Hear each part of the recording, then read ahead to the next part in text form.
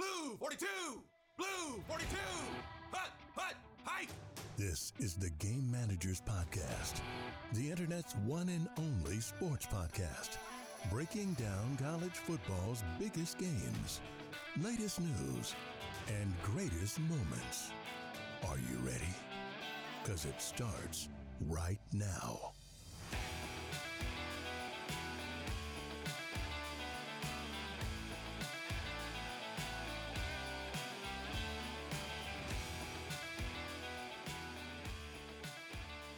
Hello, everybody, and welcome back to another episode of the Game Managers Podcast. I am Nick, and with me, as always, is my good friend, Justin Knight.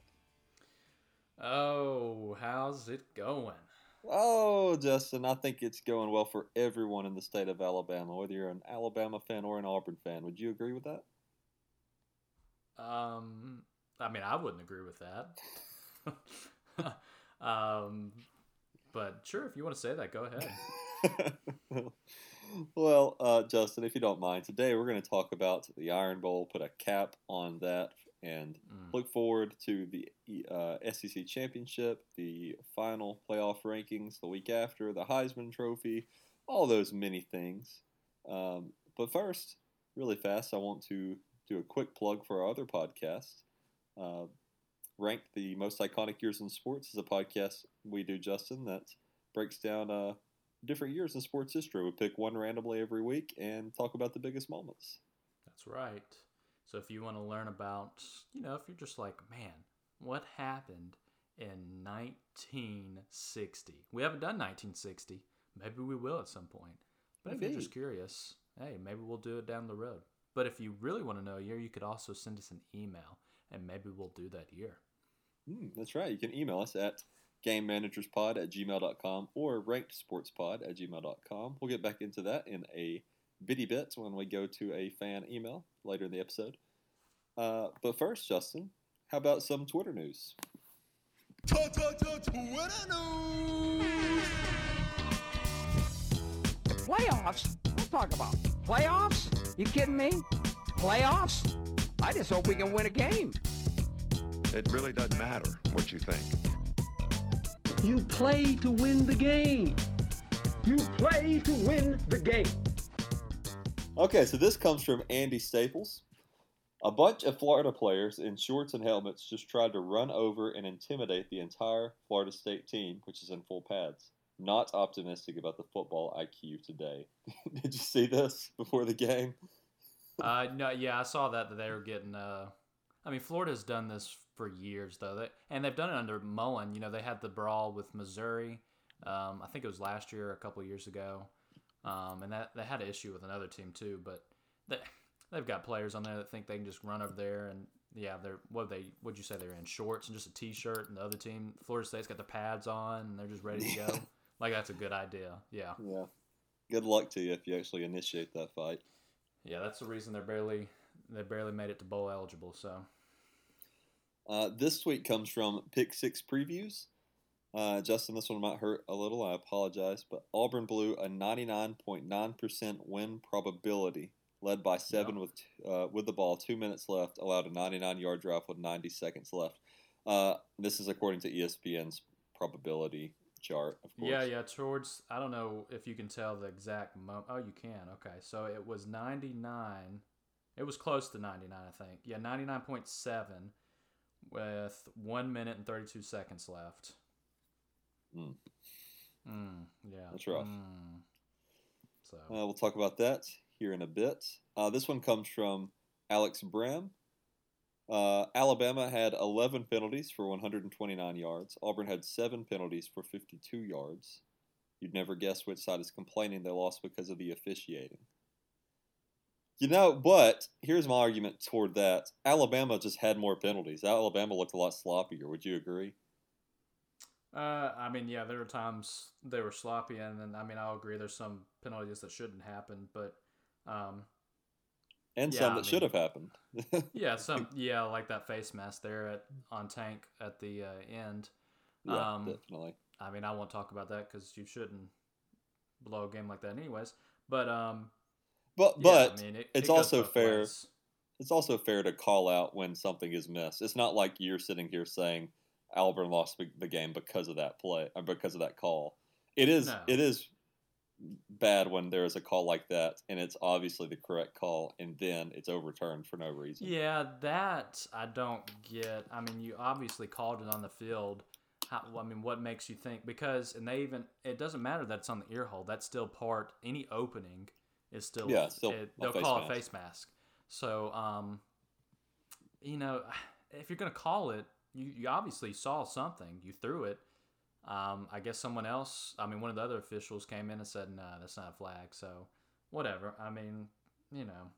We've gotten calls before, but it's not the reason why we lost. We dominated the majority of that game. Should have done a lot of better things, better play calling, but I'll get to that later. This tweet comes from Alex Byington. It'll be our last tweet of the day. LSU's top head coaching candidates 1 month ago. Jimbo Fisher, and this has an X by him, allegedly staying at Texas A&M. Lincoln Riley, X by him. He's headed to USC. Was you surprised by that announcement today? Because I surely was. Yeah, I was definitely shocked. But he's already got some guys switching to USC. So yeah, he does. That's it sounds like this might have been a thing in the works for a bit. The tweet continues. Mel Tucker, he's got an X beside him, signed a huge extension at Michigan State. Dave Aranda, X by him, staying at Baylor. Billy Napier, X by him, headed to Florida. And that leaves Bill O'Brien, still Alabama's offensive coordinator. Do you think there's any chance they hire Bill O'Brien, or do you think they go for maybe an NFL guy, as the rumors are, or? I don't know. I don't really know where they go at this point. I'm interested to see, what will happen with Dan Mullen. With all these openings, that dude could land somewhere. He really could, yeah. Heck, he could land at Oklahoma. But maybe. Yeah. I don't. We'll see. I don't really know where they go because it's almost the same situation Auburn was almost in there last year, where they're trying to get a lot of guys and it wasn't working out. But I feel like LSU's in a worse position just because now with Lincoln Riley was basically that almost sounded like a lock for about a week or so. And the fact that you lose him to USC, a program that hadn't been relevant since the early 2000s, it's not a good look. But you would think somebody would want to go to LSU because that's a very good program, plenty of money, and they're going to get the recruits. Definitely. I've always said if I was a college athlete and I could play anywhere, I'd play at LSU. It just looks fun. It looks like a blast. They've always had a great tradition, great program. It's a great, pretty crazy fan base that's committed to the team, and so you would think some coach that'd probably be a great dream job. So they'll probably find somebody. I just don't know who it's going to be at the moment. I'll have to look around and see. I like your idea. I think Joe Brady going there, that would be awesome for him. Yeah, but if I'm Joe Brady, I'm in the NFL's OC, and they're already talking about him possibly landing a head coaching job at the NFL at some point. Do I really want to go back to LSU when I'm kind of moving up in the ranks? Yeah, it might be kind of like a step backward, unless you just have a love for college, Yeah, I don't know. It's tough. I always hate it, when guys like Chip Kelly went to the NFL, didn't work out, and then he backs up to college. It's almost like a huge jump back. Or like Lane Kiffin when he was with the Raiders. It's like, oh, well, you suck at the NFL, just go back to the college where you can easily be more successful, because NFL coach is a whole different ball game. Oh yeah, it's more of like being a manager at a store than an actual. Yeah, and I would say too, you probably have a pretty good, like going into the draft and draft picks that they probably look to you to make some decisions. You're not the all-ins, you're going to make the final decision, and there's a lot that goes into that as well. So yeah, if I'm him, I wouldn't go back to college. I would stick it out where I am right now because you got more possibilities in the NFL. Well, before we break down this week's games, there are a few things of note that happened this week. I'll start out with some tough news. Cecil Hurt, the longtime Alabama beat writer, radio personality, he passed away this week from complications with pneumonia. He was fine just earlier this month, November 8th. He was tweeting and then kind of hit him out of nowhere, which which is tough. I saw Auburn did a nice tribute for him in their press box, which is nice. Yep, I saw that. Yeah. But in other news, a little lighter news, Mel Tucker, as we said, him and Penn State coach. I'm sorry, I'm blanking on the name here. Oh, Franklin. Yeah, James Franklin, both signed huge 10-year deals. Yeah. Well, James Franklin signed a nice 10-year deal to get those 8 and 5 seasons. Oof. Yeah, so, I mean, they're making as much, and I think one of them may be making more than Saban or right up there with him. I think so, yeah. Crazy, yeah. I think it's $85 million and $95 million. I can't remember who has which, but... Mel Tucker has the 95, so... Okay, well, there you go. Wow. Well, I hope it works out for him. Don't see that it will. Yeah, I've never understood it. I mean, because a guy like Mel Tucker, he's been there. What is this? His second season? Yeah. Second or third season. Second or third. I can look it up. I mean, 10 years is a long time, especially with somebody. He's had a great season this year, and he's turned the program around since whoever I can't forget the guy that was there before. He was there for a long time. I mean, and for Franklin too, a guy that you could easily fire next season. I mean, you could have a losing record with this Penn State team. They're so up and down. But yeah, you could just have one bad season. And you're like, oh gosh, I gave this guy a 10-year deal. Now I'm gonna have to pay his buyout if I don't want him here anymore. That's why I feel like you need to do like 4 or 5 years at the max. Yeah. Because coaches are leaving. It's rare you have coaches stay for so long, like Saban.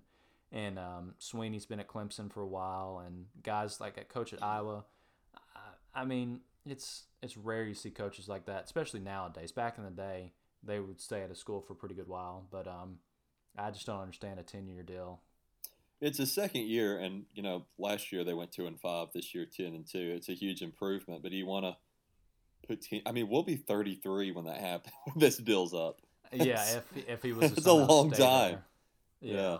5 years at the max. If I was in that position, offering a head coach an extension or a job like that, just 10 years wait. Like I think they gave Jimbo a 10-year deal too, didn't they? Yeah. I mean, it was a long deal. I can't remember how long, but yeah, it was at least 10 years. I don't get it because coaches are gonna. There might be a better position that opens up, especially when you're at Michigan State or Penn State. There's better positions that are going to open up at some point, and you're like, man, that's a dream job, or that's a kind of a life-changing job, and that happens every year. So just give him 4 or 5 years. Keep it there. Well, either way, good on him. He's going to make some serious money. Yeah, he's making money. Yeah. I mean, so. Speaking of coaches and making money, Lane Kiffin has delivered Ole Miss their first 10-win season in program history. I did not realize they had never had a 10-win season. Yeah, I didn't either, but I bet that's going to be a nice little bonus getting the 10 wins for the first time. So. Yeah, absolutely. And they may land a New Year's. I mean, it's possible they land a New Year's Six bowl. So if so, oh yeah, it's a good chance. Or if not a New Year's Six, it's going to be one of those. It's going to be a good bowl. Yeah, higher end bowl. Yeah, but New Year's Six bowl, he probably gets another big bonus. But we'll see what he gets. But. Yeah, they're going to offer. If I'm Ole Miss, you better offer him a pretty good deal because he's turned that program around in just a few seasons, and pretty sure he's got a pretty good recruiting class coming in. And I'm pretty sure he's got some pretty good offers coming in this year too. So yeah, you better throw some more money at him. Yeah, you better give him something good because Lane Kiffin is one of those coaches that's like a hot name. Hey, I've been here. This is only my second season, but man, there's another job out there I'd rather be at. Which I don't understand. I know there's rumors about if Miami's coach was fired, he'd want to go there. Doesn't make sense. Miami is much harder to recruit than like a program in USC, changing those historic programs around. But it's a lot easier to recruit Miami than Ole Miss. Yeah, true. But I mean, I guess if he's done a good job at Ole Miss, he should do a good job at Miami recruiting. Right. So I don't know. I mean, I will say there's reports that came out, Miami's putting, I think it was 20 or 30 million into the football program. So they're serious about trying to change the culture there and bring it back to the early 2000s and the 90s and stuff of their good old glory days. So maybe, if that offer opened up, he can go there and change that program around. But, I don't know if they're going to fire Manny Diaz or not. Yeah, this may not be the year to do it, honestly. I would say unless you have a real commitment from Lane Kiffin, I probably wouldn't do it this year. I would want like, hey, Kiffin, you want to come here if we get rid of Diaz, because I don't want to fire him, and then you're going to be in a terrible position with still jobs like LSU and Oklahoma, and who else is open?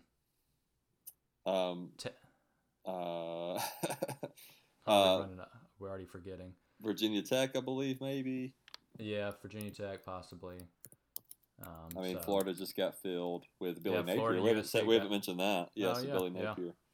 So there's a bunch of college jobs open, and more that's going to open as these teams keep flopping around. And like we just saw, USC closed up, but then Oklahoma just opened back up. So, there's going to be a lot of that. So we'll see how LSU and Miami and some of these other teams end up. But I wouldn't just risk it. I would make sure I had him locked in before I pulled the trigger there. Yeah, this off season. In other news, Brian Robinson, the Alabama running back, Nick Saban has revealed that he has a pulled leg muscle and he is questionable to return for Saturday's game at the SEC Championship against Georgia. That would be a big loss for Alabama if he is not able to play, or even if he's not 100%. Which I'm pretty sure he pulled his quad. There's no way he'll be back in a week to play.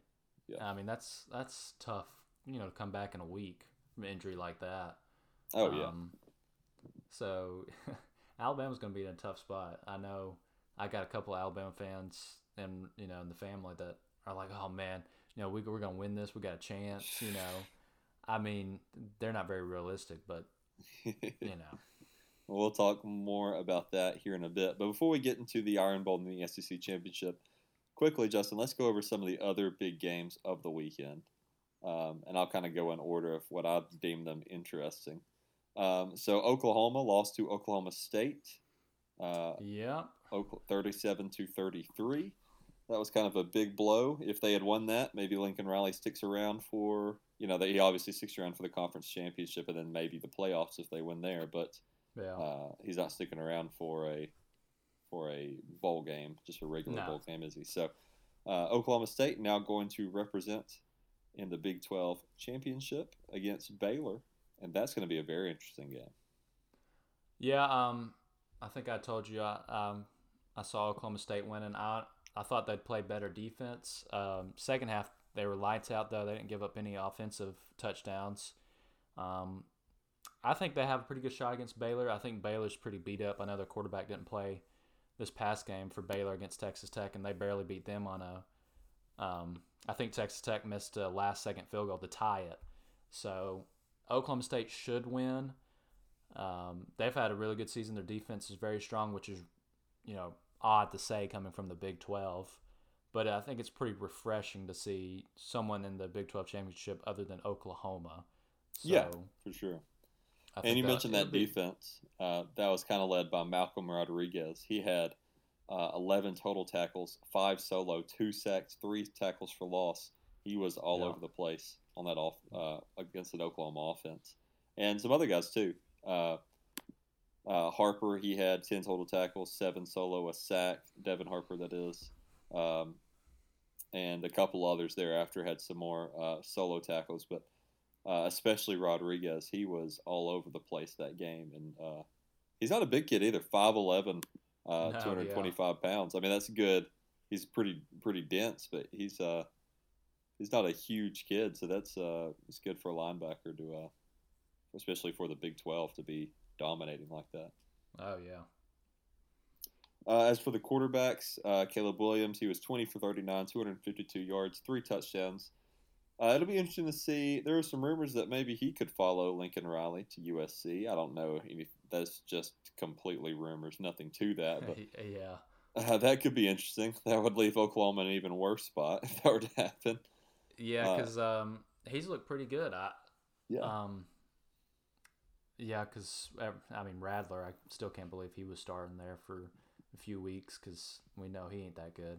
So it was good to see this freshman come up, and he's been pretty solid. I think if he follows Riley, I think he can be pretty good at USC. But yeah, if that happens, I don't know. If you're him, do you want to stay at Oklahoma? But there's always the risk, who's going to be the coach that comes in because, Right. Riley's been pretty successful with quarterbacks.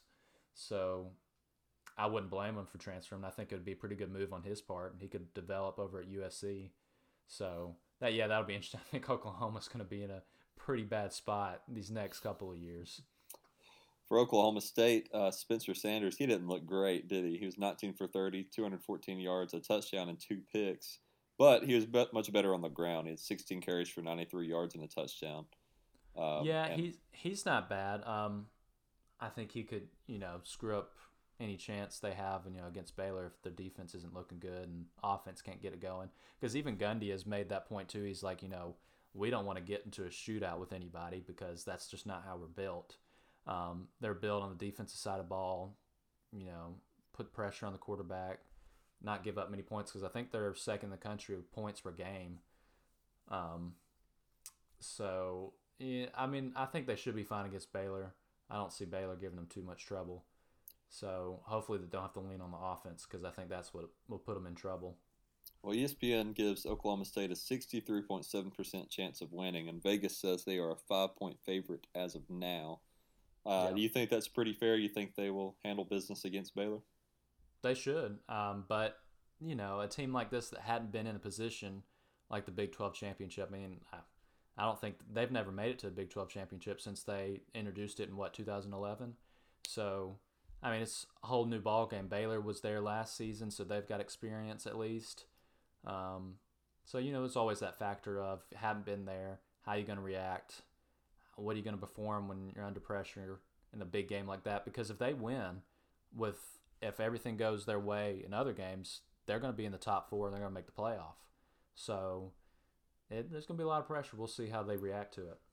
Baylor is also your most likely chance of getting a 2-loss team into the playoffs. You have you have your 2-loss Baylor with a conference championship, and you have some other things go your way. Maybe Alabama and Michigan both lose. They have a pretty interesting chance of getting in there. Still Baylor, a long shot, but it could happen. I don't see if Baylor was to win and Michigan and Alabama were to lose, how they would put Baylor over Notre Dame. I think Notre Dame would still sneak in over any 2-loss team, even a 2-loss team with a conference championship. So, because at least going Notre Dame's way, their one loss is to the number 3 team in the country. So, I find it hard for them to jump Notre Dame. Don't see how that would happen. Well, let's talk about another exciting game that happened this week. LSU beating Texas A&M, pulling off the upset 27-24 to make bowl eligibility. And this game ended on with what was it, a minute 38 left, I believe, or was it less than that? I think it was less than that. It was kind of similar to the. I'm sorry. It was with 20 seconds left. Yeah. Jerry Jenkins, a 28-yard pass from Max Johnson for the win. I think Texas A&M got the ball back. We didn't do anything with it right after that. But at one point, LSU was doing pretty well, up 14-7, and then in the fourth quarter, Texas A&M just kind of came back, took the lead. I didn't get to watch a lot of this game. I was kind of watching it at a restaurant on the TV, and then I did get to catch the final play, which was just amazing. Then Coach O's interview after the game was incredible too. I don't know if you got to watch it. Yeah, that was pretty cool. Yeah. This is not. This isn't a good loss for Texas A&M, is it? No, it's very similar to the Iron Bowl finish. Yeah, I don't know how you give up something like you already know what's going to happen. 20 seconds left. They're going for the end zone. How are you going to get beat on a route, just a go route like that? I don't get it. It's Jimbo Fisher. It's the same thing every year. Last year was kind of exception, but the reason for last year was just because it was a weird season last year with COVID going on and everything. I felt like he probably had some motivation going into this season with them being left out of the playoff in their mind. But just another average season. I know they have a good recruiting class coming in. I think they're ranked like 2nd or 3rd right now. So I'll be interested to see what he does with that next season. If it's another kind of same record, I wouldn't be surprised. But, you know, you want to be a little concerned if you're getting these good recruiting classes and you can't do anything with them. So we'll see how he does next season. I think it's fair to be quite concerned. Yeah. When you give this guy a 10-year deal and you're paying him the money, and it's been mostly the same seasons. You know, it's what 4 lost seasons. I think they expected a lot more, especially with Kellen Mond there. They're like, oh, he's going to develop him into something really good, and he never really. He was just average. I've never really been a fan of Fisher. I think he of course he lucked out with Jameis Winston there when they won the national championship, and you know ever since then he's the quarterback whisperer. He knows everything. Well, you know how to coach a quarterback, how to get him in the NFL, and what quarterback has he coached that's successful in the NFL? I mean, Jameis Winston, he was the first quarterback to throw 30+ touchdowns and 30+ interceptions in a season. He was okay to start with the Saints, but we don't know how that would have gone because he tore his ACL. So, you know, that's a whole lot of crap.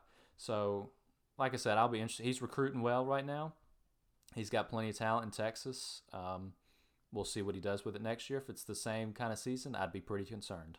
Yeah, if because I was an A&M fan. Because this is his recruits. This is year 4. These are his guys. I mean, it's hard to believe. Yeah, this is year 4, and you know what is this? That was their 4th or 5th loss. 4th loss, wasn't it? That was their 4th loss. Yeah. Yeah. They have the same record at the end of the regular season they did his first year there, 8-4. They finished 9-4 with a bowl win. The year after they went 8-5, and then of course last year the exception 9-1 and an all SEC schedule. Not easy to do. He needs to have credit for that. But then you know you kind of but a lot of the SEC last year was it was just Alabama, and that was it. Yeah. So they didn't really have much competition, and you see what happened against Alabama. They got crushed. So, like I said, I think we can tell a lot by next season, and if it's another 4-loss season, I wouldn't be very happy because you paid him that much money to go to try to compete for a West title and make it to SEC championship, and he hadn't been close so far. So they paid him to win a national championship, and he hasn't won the West. I know year 4, they weren't necessarily expecting him to do it in 4 years, but you haven't seen much progress there, have you? So no, yeah. I mean, he is getting paid $9 million a year. So Man, I wish I was getting paid $9 million a year to have 4 losses. That's nice. Yeah, me too. So they also Saban's not even getting paid that, and he's had 10+ winning seasons for what, 14, 15 straight seasons now, and that's a record, and he's not even making that kind of money. So they've also extended him. This happened in September. Extended him for 4 more years. That puts him through 2031. Golly. So $9 million a year through 2031. That's a lot of money. Good on him, but maybe not good on Texas A&M for doing it. Yeah, if it doesn't work out. All right, and the last game we're going to quickly talk about before we get to the Iron Bowl. Ohio State goes down to Michigan. Jim Harbaugh gets his first win against the Buckeyes, 42-27 in Ann Arbor. This probably, I'm not going to say it ruined Stroud's Heisman chances. He still probably has more impressive stats than Bryce Young, but I don't know if the voters are going to more look at that record and Bryce Young's ability to end up winning in overtime. I think it depends on what Bryce Young does this week as well as a few others. Yeah. But Stroud did go 34 for 49, 394 yards, 2 touchdowns. Still a very impressive performance. They just couldn't match the points that Michigan was putting up with their running game, which was dominant the entire game. Yeah, I thought Michigan came out in the first drive and they drove it down and scored. And really from then on, I mean, the defense was impressive, even giving up, 394 passing yards, but their run defense was really good. I think they sacked Stroud, 4 or 5 times. I think that was probably Harbaugh's best Michigan game since he's been at Michigan. Oh, without a doubt, yeah. I think he took advantage of the weather, ran the ball. I mean, Michigan's quarterback he's a little worse than Stetson Bennett. But, I mean, they ran for like 297 yards. If you can do that, you're going to be able to compete with anybody because Haskins, I think he ran for 5 touchdowns, and he was dominant the whole game. So I think it could have been even worse for Ohio State if quarterback there didn't throw an interception kind of in the first quarter when they were in the red zone. So this definitely saved Harbaugh's job. I think if he would have lost this game, I don't know how you don't fire him. You're 0-6 against Ohio State. That was probably your best chance since you've been there to beat them, and you're at home with that crowd there. That was great the whole game. So, good on them. I'm glad, they finally beat Ohio State. It's been since 2011. So I think they have a good shot of winning the Big Ten, too, against Iowa. But, yeah, it was an impressive game. I was pleased to see them actually play well because we know with Michigan and Harbaugh, it hadn't been a good match with big games. So it was good to see. Yeah. And, hey, I'm glad it panned out, too, because I know I said a few weeks ago, I was like, they're going to beat Ohio State. And I was. Yeah, you did. You called it. I was kind of drawn back a little bit, though, after watching Ohio State throttle Michigan State. But, yeah, it worked out how I thought because I think they've been really solid this year. I know Michigan State could have gone either way. Right. So watch out for Michigan. I think they could play pretty tough in the playoffs. Oh, I think so, too. Yeah, I mean, especially as long as they don't Hassan choke. I mean, oh gosh, who knows what's going to happen? They'll probably lose to Iowa for all we know, and Iowa can barely even score 14 points a game. Don't put it past Harbaugh. He very well could. But Hassan Haskins, like you said, 28 carries, 169 yards, 5 touchdowns. AJ Henning also had a touchdown on the ground.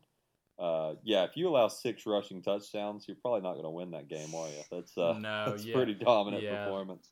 I mean, Ohio State's defense screwed, especially with how they looked against Michigan State, especially against Kenneth Walker. I mean, they dominated him. They shut him down in that game. So that was kind of shocking to see. But, on the road in that kind of environment and then with the weather, it just didn't go their way from the start.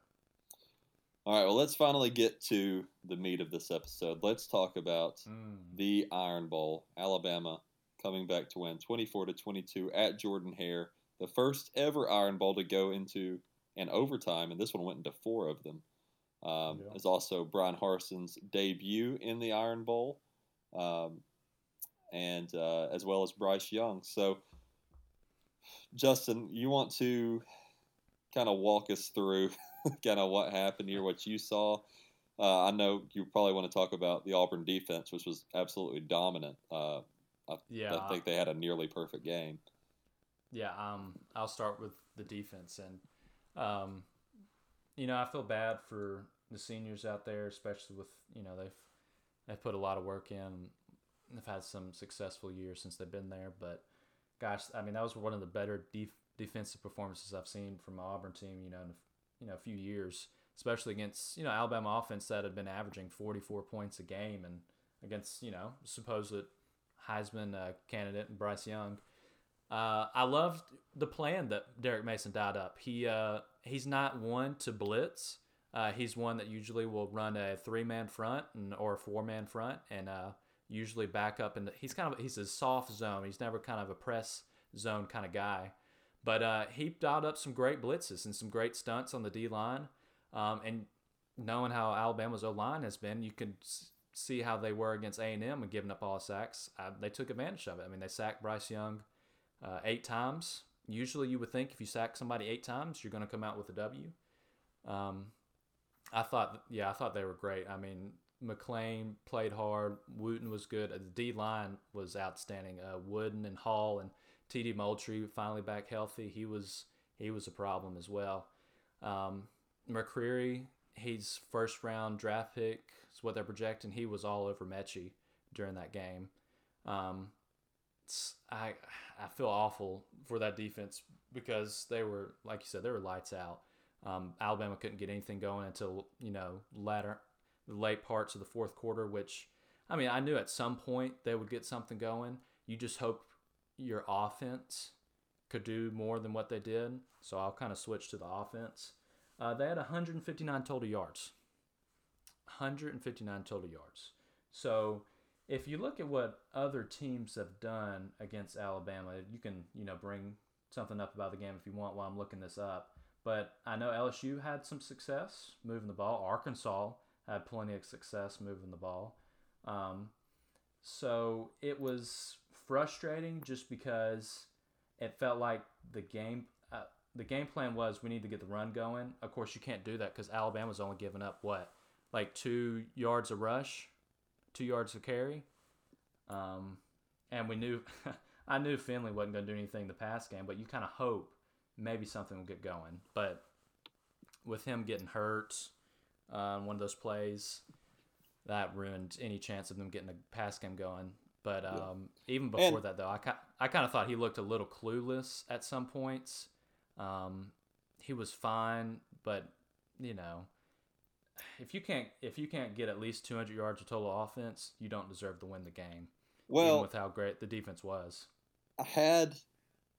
Without Finley getting negative 42 yards, you nearly have 200 yards of offense. Yeah, that's the thing because Finley can't move in the pocket. Yeah, he had negative 42 yards. That puts a big dent in those stats. Of course, he was sacked 6 times.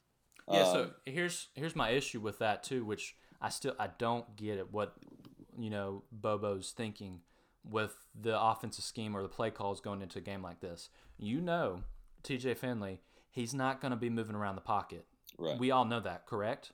Yeah. So why are you not calling plays, quick slant routes, out routes, even with the bubble routes? You see the one time we scored, ran a quick bubble route, and Hudson was able to make a play. Why are we not calling more calls like that? Because if Finley holds onto the ball that long, you see what he was doing. He was pump faking through he didn't want to get rid of the ball. Right. And the offensive line's not going to be able to block for that long against that D-line. So it doesn't make sense. You need to have play calls where he's holding the ball 2 seconds tops. Get something quick over the middle. It's frustrating. Or like with the running calls, obviously everybody in the world knew what was going to happen on that 3rd and 1 with 1:42 left. Right. Obviously, we're going to run it up the middle. How about run a play action? Or how about run a sweep? How about run a power? Instead of going straight through the A gap where every Alabama player is going to be, how about run to the B or C gap? I mean, come on. Everybody knew that was coming. Run something else. I'm fine if they tried to throw the ball right there. So, but, I think there were a lot of issues for play calling on both sides of the ball. I'm going to transition really fast to some of the issues on Alabama here. So Alabama's play calling on offense. Really, you know what? In overtime, I thought I was very pleased with the play calling, especially that touchdown pass for the final 2 points. I thought that was a very, very interesting play, getting everybody on the right side and then having that one-on-one matchup on the left that you got a good chance of winning. That was very smart. Something I had an issue with for the offense in general, though, is we kept running Alabama kept running to the right. And that did not seem to work out very well, did it? There was no. That's the weak side of the line. It's very obvious. Everybody is aware that the right side for Alabama is their very weak side. The left side is much stronger. You're behind O'Neal, who's going to be probably a first-round draft pick. And when Robinson was able to run to the left, it typically was a positive yardage play.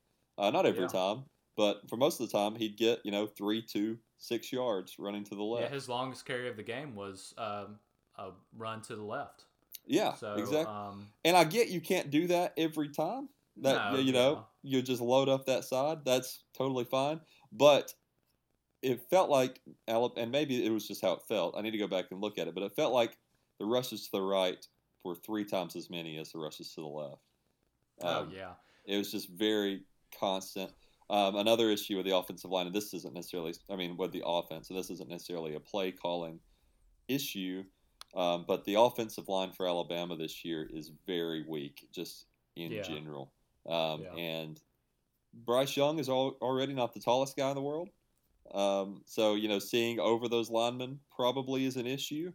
And then not to have much time either while you're trying to do that is very difficult. But some positives, like you said, the defense for Auburn played lights out. I thought the defense for Alabama was the best defensive performance we've seen from Alabama this year. They did have 6 total sacks, 46 solo tackles, 15 tackles for loss as a team. That's of course an interception, nearly 2 if that one doesn't called back. So that's I mean, you can't really complain holding to an opponent 10 points in regulation. That's about as good as you're going to get as a defense in 2021, the way the game is now. So, I think both of Alabama and Auburn's issues were offensive this weekend. Yeah, and I already knew coming into the game offense would be an issue. So I'm not surprised Alabama shut them down. That didn't shock me at all with TJ Finley playing quarterback. Like we said earlier today, if Bo Nix was playing, I think Auburn wins just because of his ability to move around and not get sacked 6 times. I think they win in regulation by a touchdown or field goal.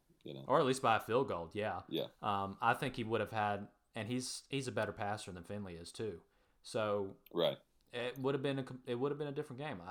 I think, but I still have issues with some of the play calling. I also have a big issue with them keeping Finley out there. Dude can't even put any pressure on his ankle. I know we've got Demetrius Davis on the sideline who's redshirted, but you know this as well. You can play 4 games and not burn the red shirt. You also have Grant Loy, another option at quarterback. So you have 2 options there. Why aren't we using them? Why are you forcing this guy who can barely walk out there in the field? Can't even put any pressure on his leg. All to him for playing hard and making that good throw in overtime too. Yeah, but I thought he had a fairly decent game. I thought he did for an injured quarterback as much as you could probably ask for him. An injured second string, that's kind of making the best of a bad scenario. Yeah, you can't put a quarterback in that. So I have issue with that. Other issue I had was, so you're 6-5. You're an Auburn team. You have nothing to lose. You're not playing. You're just playing to win the Iron Bowl. And you're trying to knock Alabama of having any shot of going to the playoff. Why in the world are you not going ahead and going for 2 in that first? What was it? I think it was the first overtime. Yeah, that first overtime. You score it. Alabama already scored on their first drive. You score to try the tie it up. Why not just go for 2? Go ahead and try to end the game right there, because kicking an extra point, there's no chance. You don't stand any chance with Alabama in that kind of format. Once it gets to, let's go for 2 every single overtime. Just go ahead and try to end it right there. I have no problem. If we would have lost it right there, so what? We should have won it in regulation, but at least we're trying to win it right here. Put all your cards on the table and try to win it right there. I had issue with that. I truly thought we would have gone for 2, and I was shocked when he sent the extra point team out there. So I agree with you because you're at home and because the crowd was so into it. I think you go for it. If it doesn't work out, so be it. Yeah, I would have had no issue if we would have not gotten it up. So what? I know this wasn't supposed to be a close game. I'll touch on that in a second. From what I'm seeing, some people talk about that, but you're at least here. Go for 2. You're going for the win. Don't go for more overtime, because you stand no chance at that point, especially with the defense has played great all game, but now they've been on the field a lot. I think Alabama only ran like 37, 38 plays in the first half, but the second half they were on the field so much because Auburn couldn't keep the ball long enough. So they're worn out. Just try to end the game. That baffled me a little bit. And gosh, it eats at me. I wish, that there would have been more thought into that. But it is what it is. And I'll bring up, so of course I've seen fans bring up, we were 3 touchdown underdogs and we weren't even supposed to be in this position, but I'm just so glad we were here, and we may not have won, but I'm so proud. You think any of those players are like, man, we were 3 touchdown underdogs and we almost won. My gosh, man. I feel so good. Man, those players are pissed and upset, especially the seniors, because that was their last shot.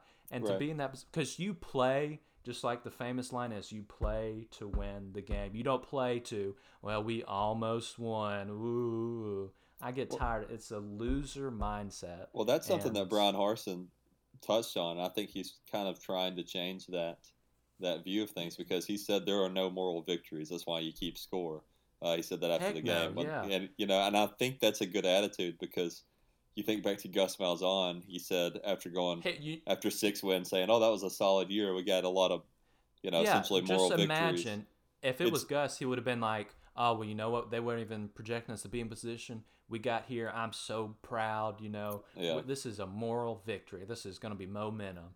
No, none of those players are proud of losing a game. No, you're not getting paid for moral victories. You're getting paid for wins on your win column.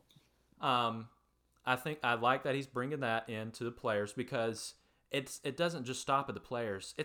You got to have fans that believe that too, that are not just okay with we almost won, we almost beat this. You need that pressure Alabama from the team. fan base.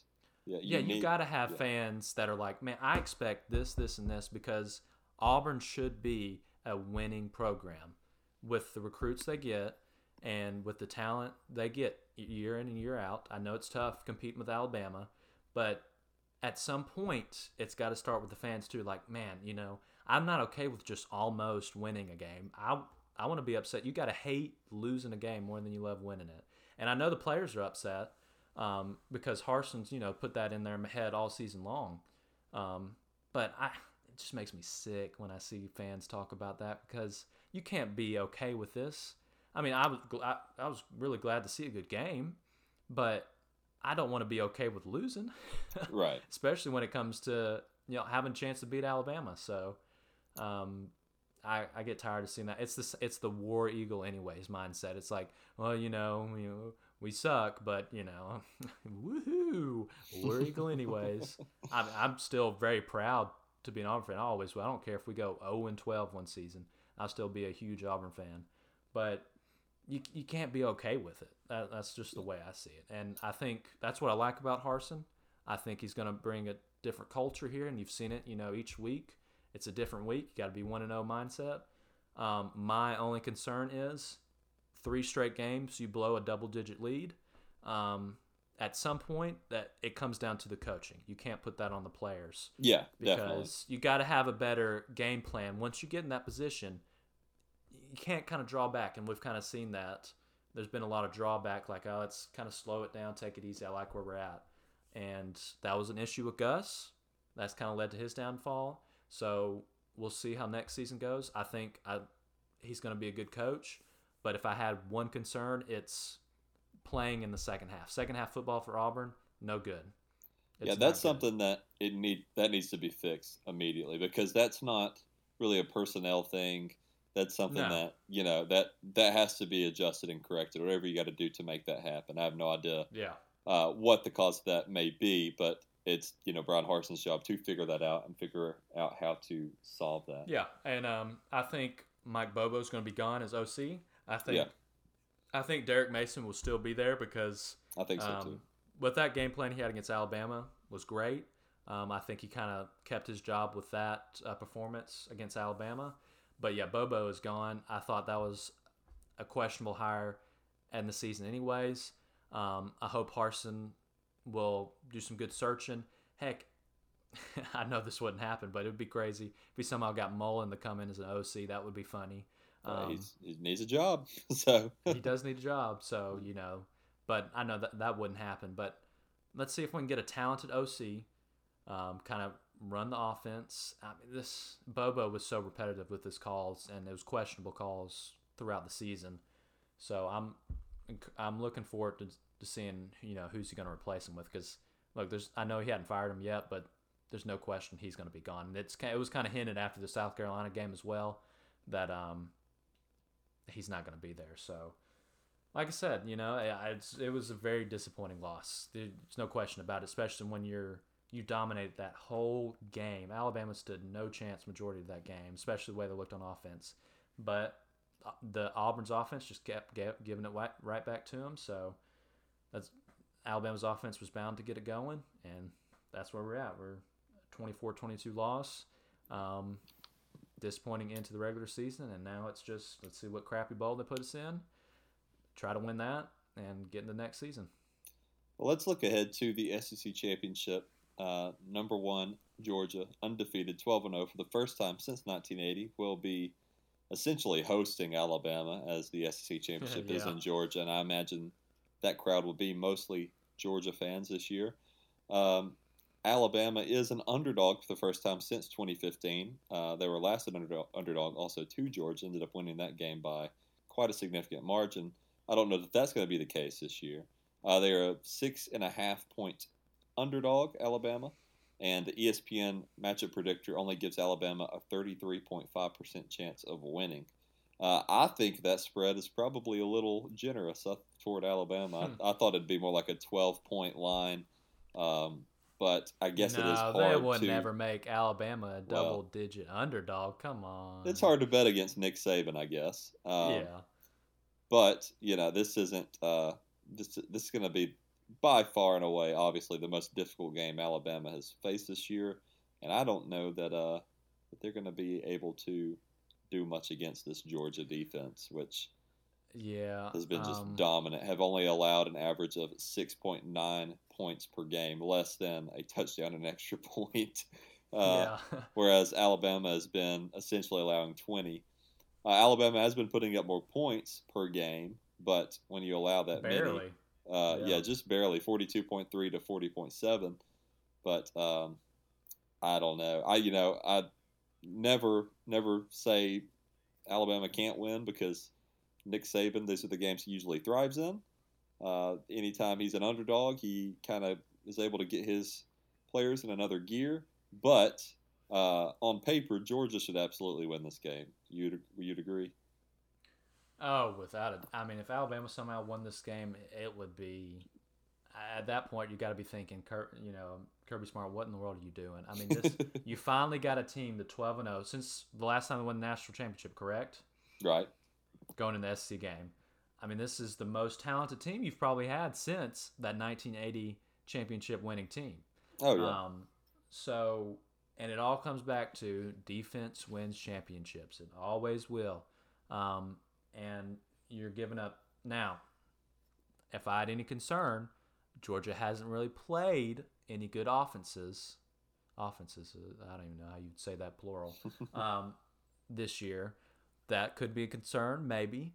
But, I mean, 6.9 points a game that's incredible. I think I'd kind of weigh that concern out with Alabama's offense has struggled the past few games, right. Especially definitely struggled against Auburn. So, I mean, you can kind of have some momentum with coming out to win that game, but can you really? I know Saban's going to be motivating them, because he's got to be like, look, you can't be too happy about that win. Should have been better. We're going to have to be perfect against Georgia, especially on the offensive side. But don't underrate Georgia's offense. I think Stinson Bennett's surprisingly been playing pretty well. They have one of the most dominant O-lines in the country. Right. They're going to be able to run the ball well. I know Alabama has a really good run defense, but I think Georgia can run the ball well. And then that'll open up the pass game. And if you're going to beat an Alabama team, you got to be able to throw the ball. Especially this team. This team the pass defense is definitely a weaker spot of this defense. Yeah. If you're able to open that up, you've got a very good shot of kind of tearing that defense apart from the back end toward the front. I don't see Alabama's offense doing much. Just not after the performance I saw this past game. Yeah.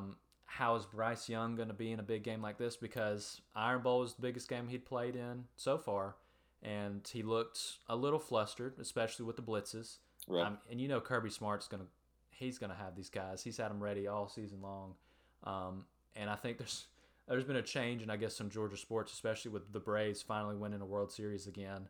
I think it's just like it's the same thing with Michigan. If you can't do it this year, you'll never do it. So this is the perfect recipe. They should win it. I feel like it'll be similar to the Michigan-Ohio State game. Georgia will dominate, I think, on the ground, and I think the defense will play well. And that should be it for Alabama. It should be. I don't see how they would have a chance with 2 losses getting into the playoffs. I know the playoff committee would love for Alabama to be in there, but I see Georgia winning by 2 touchdowns. Yeah, I think with that offensive line that Alabama has, that Georgia's defense is going to eat them alive. I don't think Bryce Young Oh is going to yeah, have. I don't think Bryce Young is yeah. going to have much time at all to do anything, and I think that is going to put a lot of pressure on that high-powered offense and slow them down significantly. Like I said, Yeah, and especially without having Robinson too to lean on in the run game, try to get something going. That's going to be an issue as well. yeah, no doubt, yeah. So if Brian Robinson is not back, which it doesn't seem super likely he will, No. that's going to be difficult because that's Alabama's running back room is already shallow right now. Yep. You take away Brian Robinson, and that is a very light running back core that Georgia's very strong defensive line is going to just eat up, I think. But we're running out of time here. Justin, would you like to go ahead and hit us with some Night Needs to Know? Oh yes, of course. Knight needs to know. Probably with some of the stuff you've done before, I probably wouldn't be surprised. You wouldn't be surprised if I put ashes in cookies and fed them to you? Yeah, because it was someday for the SEC again. That might make sense then. I guess just How back does that make during sense? some time. Yeah, I would like to know how it makes sense. Now this is looking like a bad idea. So my question was, with Lincoln Riley going to USC, and it already looking like some recruits switched from Oklahoma to USC. Do you think he could have USC as Pac-12 champions a couple of seasons and maybe back to their glory days in a few years? Oh, yeah. I think USC is prime for a rebuild. There are some issues that maybe some more financially savvy players might notice. California is a 13% state tax, I believe. You start doing those deals, you say, well, I could have 13% more at Florida or a school that doesn't have as high estate taxes or any like Florida has none. Then maybe those guys reconsider. But also, there's a lot of money in California, isn't there? So some of those businesses would probably pay the difference. So, I think that they got the best hire they could. I don't think they can do any better than Lincoln Riley, and I don't think there's many hires available better than Lincoln Riley, if any.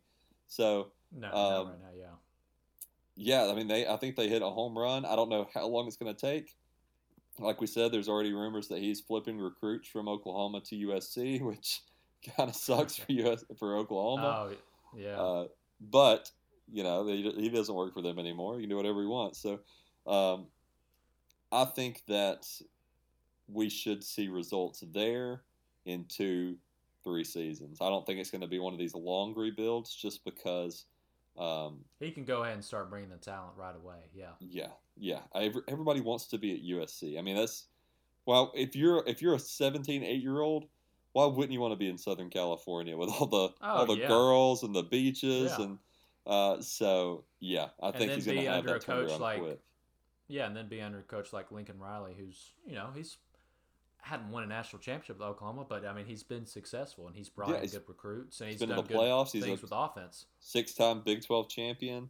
I mean he's also young and he's relatable. He's a good recruiter. Yep. He's a young guy. He's cool. People, I mean, I can see why a kid would kind of be like, I want to play for this guy. So.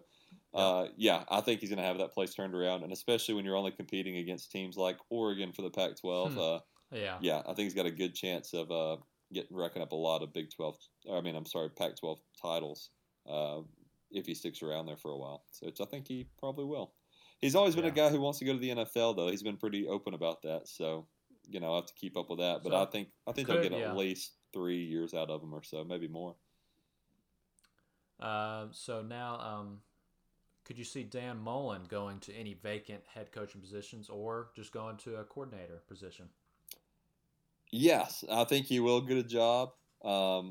He's not the kind of guy like Ed Orgeron who can just go retire to a beach house.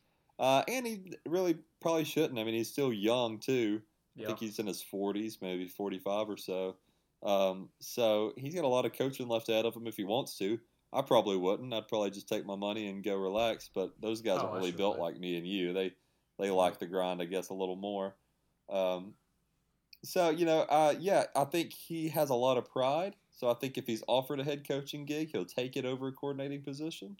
I don't know that he's a guy who can go back to answering to a head coach. He's been out of being an assistant for so long, and he very obviously has, a big ego. I think it'd be best for him if he went back and became a coordinator, but there's going to be so many jobs open. I think somebody will throw him a bone, and I think there's a good chance he'll accept it. I agree. All right, that's all I got. Okay, well, thank you, Justin. You're welcome. Well, let's do some Night Needs to Know. some mismanagers really fast. Yeah, slow down there, buddy. I don't have anything else. And now it is time for mismanagers. The headline of this article by Mashable is, "Oh no, construction workers find a bunch of teeth inside a wall." Oh my gosh, that's horrifying. Wait, what? Yeah. Student says she gave cookies containing grandfather's ashes to classmates. Why would you ever tell someone that? Angry Seal helps Australian police bust drug smuggling ring.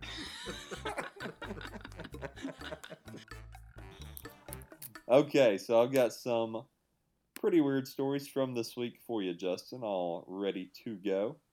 Alrighty. Usually my stories are bad news for people, but this one is very good news for one man who bought a drawing for $22, turned out to be original artwork worth $37 million.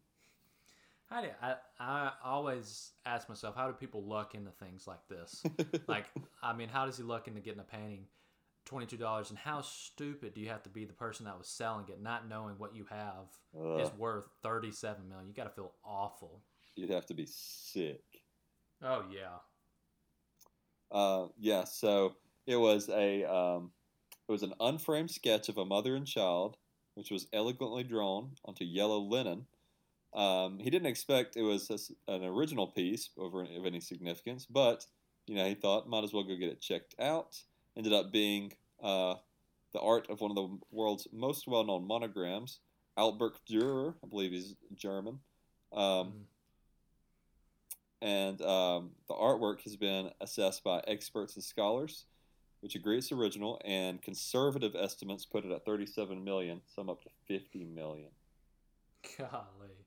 Oh my gosh. I wish I could be one of those guys just like, I think this painting looks cool. I'll pay $20 for it. Oh, hey, did you know it's worth $37 million? You're set for life at that point. Holy cow. Yeah, no doubt. Here's another. And their kids are set for their life. My goodness. Oh yeah, you're set for forever. $37 million is pretty good. It's pretty good. So. This one comes from allthat'sinteresting.com. A Cape Cod diver was just swallowed and spit out by a humpback whale. Hey, it's like Jonah. Yeah. Got a Jonah story here. It says, for 30 to 40 seconds, Michael Packard struggled to escape the whale's mouth and wondered if he would be swallowed whole. That'd have to be a terrible experience. Golly, yeah, you ain't kidding. This happened in Massachusetts. He dove under the water with his to dive for lobsters with his fishing partner, and as he scoured the sandy bottom, something suddenly struck him.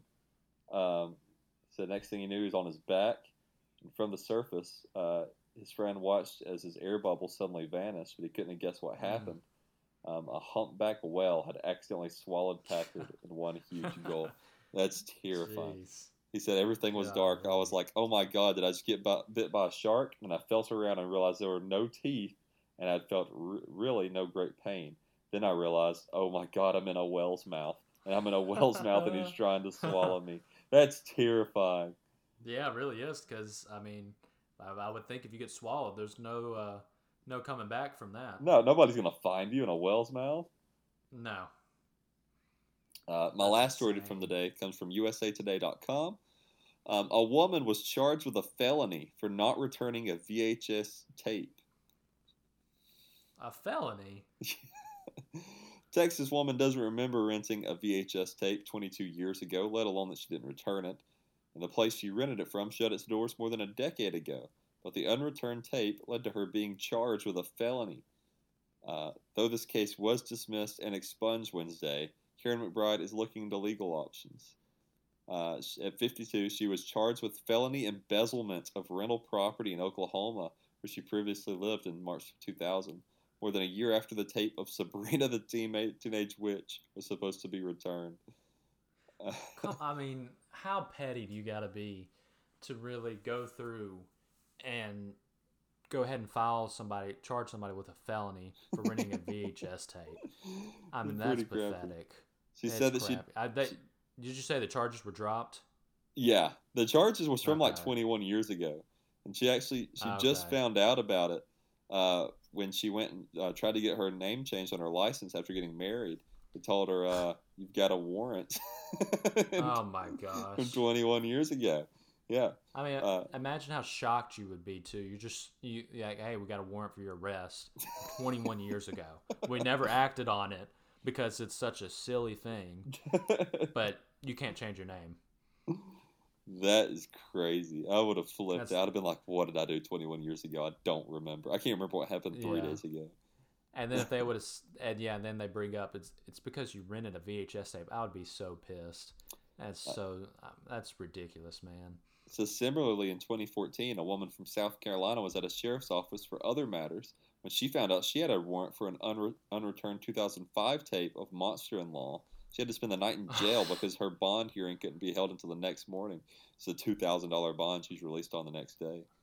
I mean, I understand you got to act on some of these things, but I mean, any reasonable person's gonna be like, look, I'm not putting you in jail because you rented a VHS tape 10 years ago, didn't return it. You rented Monster-in-Law.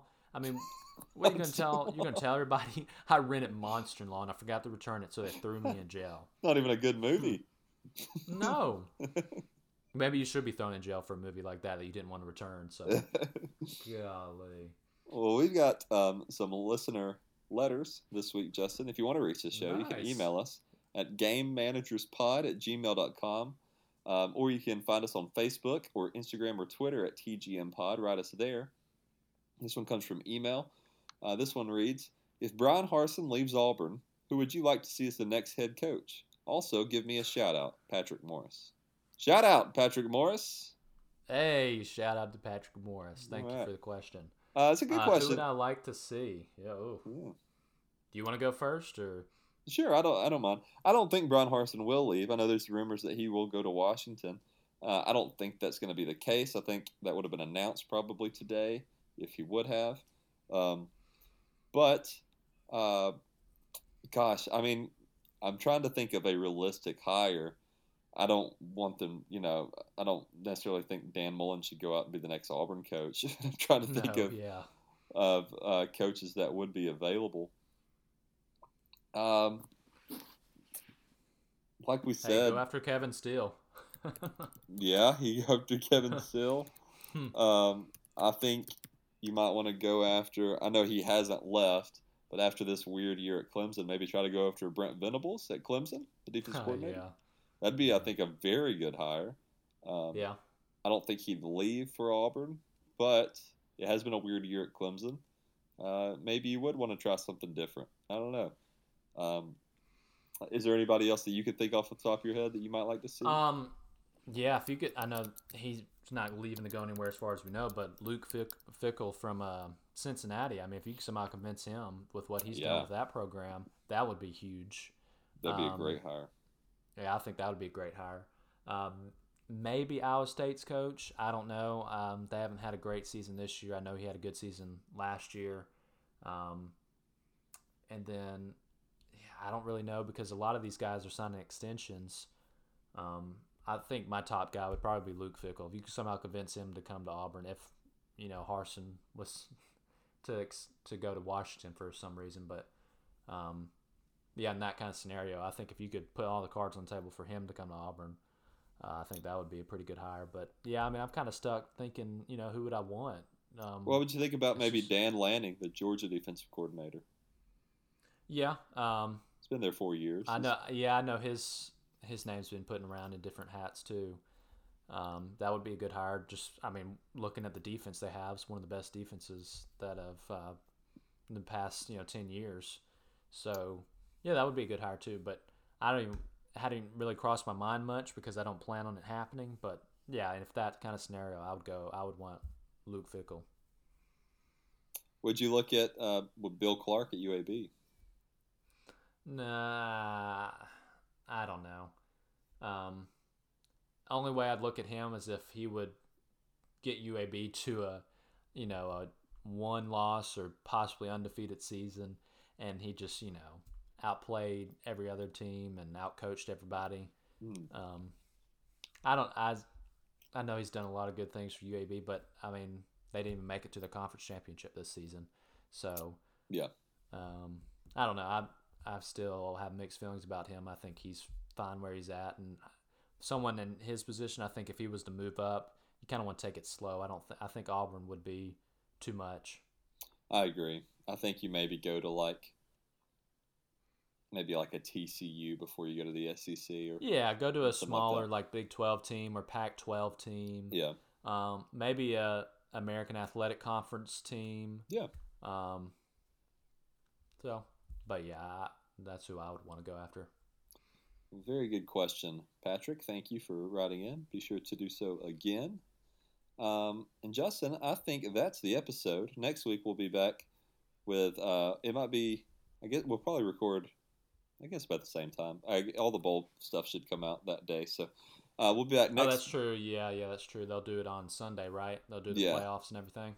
Okay. So next week we will do the SEC Championship recap, the final playoff ranking recaps, and all the bowls, and then I guess we'll preview the Heisman ceremony, which will be the following week. So, all right, hey, before we go, prediction. I was going to ask you this: predictions. Who you got top 4? Who's your playoff? After who are you predicting to be in the top 4 coming into next Sunday? I think it'll be Georgia, Cincinnati, Michigan, and I guess Oklahoma State if they win. If they don't, then Notre Dame. But I think the top 3 are pretty solid, and then I think that 4th spot is between those 2. What would you say? Yeah, I think that's going to be your top 4. The top 3, yeah, pretty solid. Cincinnati should win. I think it'll be close, but that top 4 should be Georgia, Michigan, Cincinnati, and then Oklahoma State should take care of business, but if they don't, I agree. I think Notre Dame will be put in there in the 4th spot with them only having 1 loss. I don't see many other scenarios unless it's just a crap day for these top 4 teams. Then chaos could happen. I'd love that. I'd love for some chaos. Yeah, I know you would. So Alabama would make it in. But not even necessarily. I'd just like to see Michigan not make it. I'd like to see Notre Dame. I want Michigan. I want Michigan to make it because I don't want. I'm ready for some new teams. So yeah, that's fair. Yeah, I want to see Michigan. I want Cincinnati to make it. That's one team I really want to see make it. So yeah, I just want to see how they. Yeah, I want to see how they how they'll go against like a Michigan team. So yeah, I think it'll be fun. So I'm looking forward to that. Well, all right, Justin, you want to bring us home? Yeah. Hey, thank you all for listening. I know there's probably not many Auburn fans listening to this one. That's okay. I understand. I wouldn't be either if I was in your position. But hey, check out next week if you are listening, and if you're not, come back. Make sure you're listening next week for the podcast where we go over conference championship week and the top 4 rankings. So thank you for listening. If you want to check us out more or follow us, you can go to @TGM-Pod. You can check us out on Facebook. We're at Instagram and Twitter. We do have a website. I don't know. How's that website looking? It should be up. I know I keep saying this. It should be up actually next week. I've got it built. I just got to pay for it. I'm waiting to get paid. So next week we should be up, ready to go. Next week, you'll have easy access to that website where we've got the podcast there. There's other cool articles you can click on. Should be able to access the merch we got. We've got great Chef's Kiss is some good shirts, maybe some hats at some point, but right now we got great shirts. Check those out if you want to look cool and rep the best podcast in sports. Absolutely. We got it right here. But hey, I hope y'all are having a great week. I hope y'all have a great coming week. Hey, and Merry Christmas. We got some good things coming. You know, it sucks to be an Auburn fan majority of the time, but I'm always proud to be an Auburn fan. And, let's hope next season is a good one.